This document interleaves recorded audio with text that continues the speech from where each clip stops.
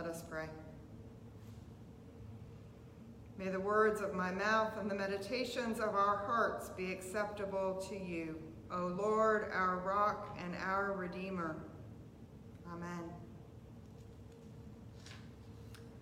Paul opens the next part of his letter to the church in Rome with this declaration: There is, therefore, now no condemnation for those who are in Christ Jesus.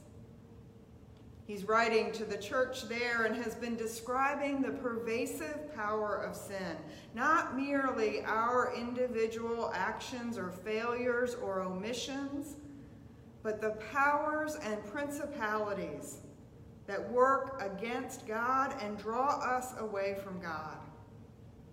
And he has already said that because of sin, it is impossible for us to do what is right on our own. Our only defense against sin is Christ.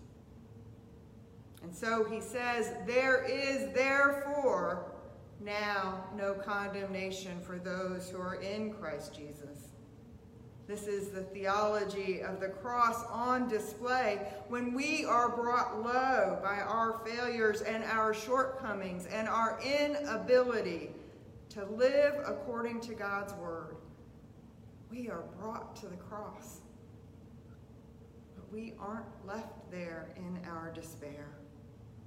Instead, the foot of the cross becomes the same holy ground where we meet Jesus. And it is in Jesus Christ that we come to know that God loves us, each and every one of us. God loves us so much that God raises us up to new life with the Son and makes us a new creation. God gives us new life in Christ. Everything old has passed away.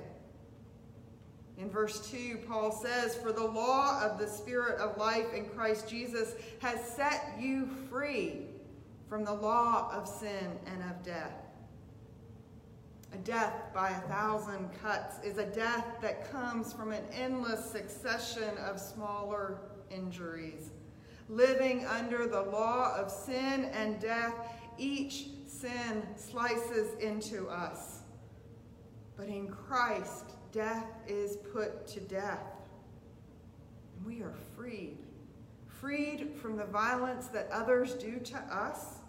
Freed from the hurt from years ago. From the resentment that has festered.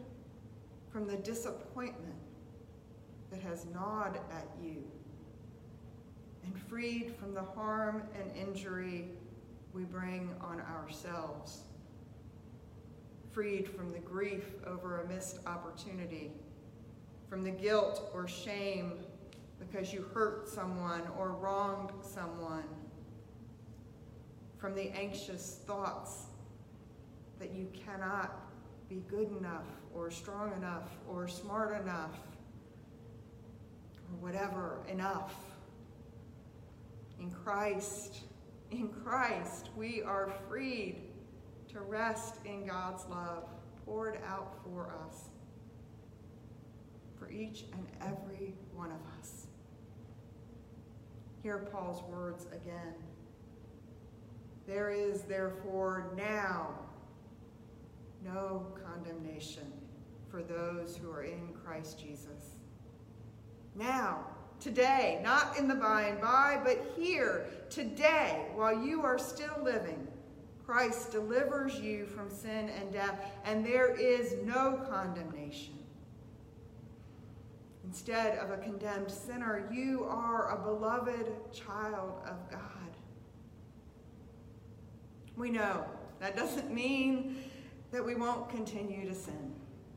Paul would not have had to deliver his tongue twister in chapter 7 if sin was not still in this world.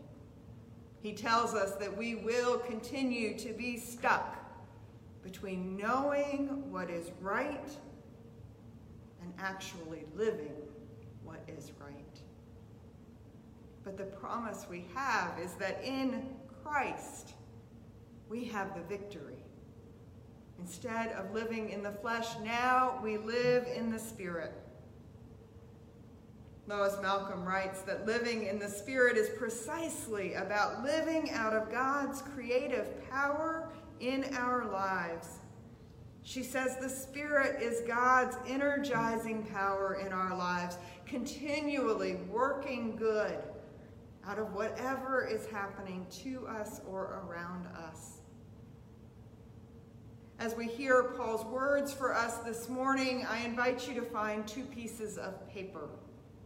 I'm going to ask you to write down 2 things. First, write down the thing you feel worst about. The thing that drags you down or haunts you. That thing you carry with you. You don't have to share it with anyone. Just write it down. And then throw it away. Saying, there is, therefore, now no condemnation for those who are in Christ Jesus. Those words are for you. And now that you've done that, I have another invitation. On the second piece of paper, write down what you are free to do because you are not shackled or burdened by condemnation. Your success or your failure does not determine your value. When Jesus meets the crippled woman in Luke 13, he tells her, "Woman, you are set free from your ailment." And when he meets the woman accused of adultery in John 8, he tells her, "Neither do I condemn you. Go your way." And when he heals the Gerasene demoniac in Luke 8, he tells him, "Return to your home and declare how much God has done for you." How will God's creative power take shape in your life?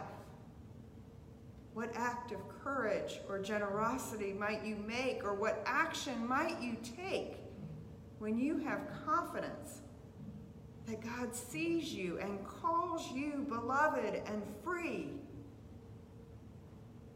In the words of poet Mary Oliver, what will you do with this wild and precious life? What will you do now that you know you live in God's love? How will you respond to the much that God has done for you? Let us pray. Loving and creating God, thank you for your Son Jesus, who creates new life for us and delivers us from despair. Show us how to live in your Holy Spirit, freed from sin and death. We pray now in the name of our Lord and Savior, Jesus Christ. Amen.